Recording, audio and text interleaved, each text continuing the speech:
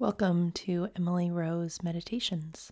I'm your host, Emily, and today we'll be engaging Julian of Norwich to help us reflect on how we can respond to God. This is the second chapter of Julian of Norwich's short text entitled Revelations of Divine Love.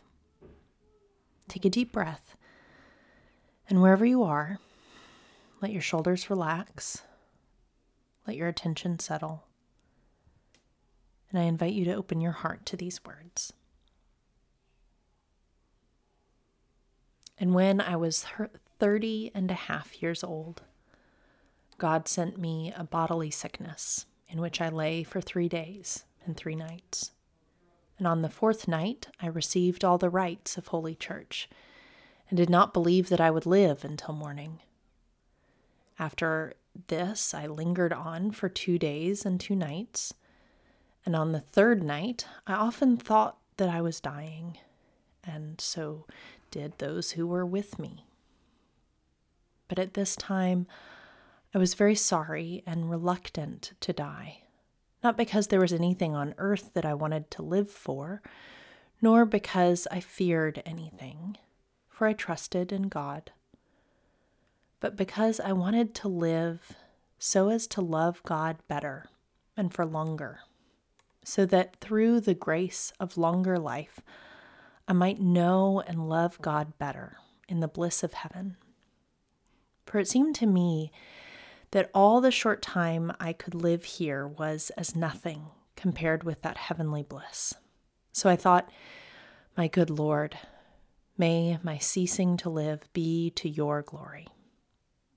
And I was answered in my reason and by the pains I felt that I was dying.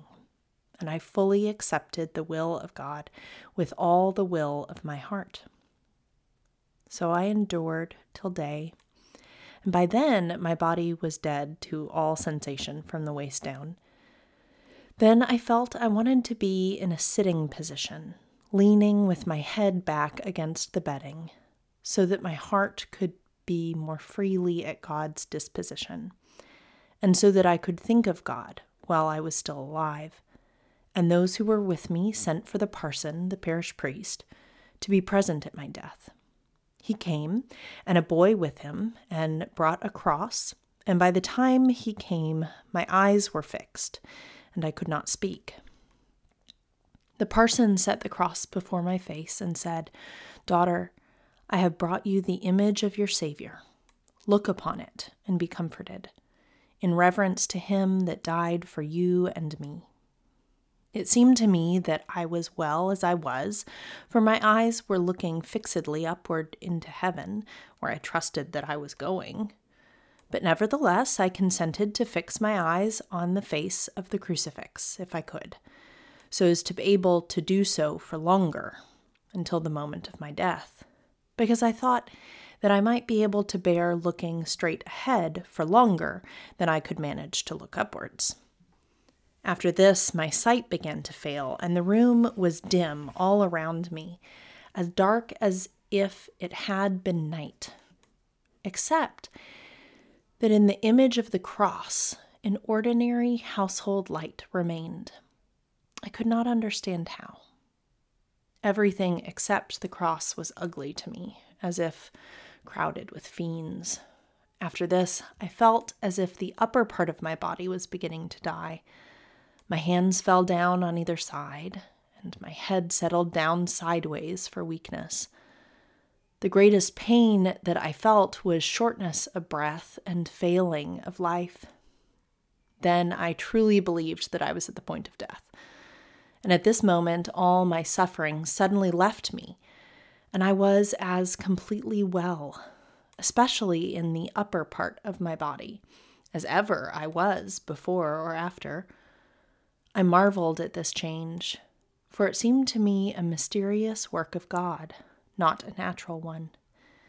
And yet, although I felt comfortable, I still did not expect to live, nor did the feeling more comfortable comfort me entirely, for I felt that I would rather have been released from this world.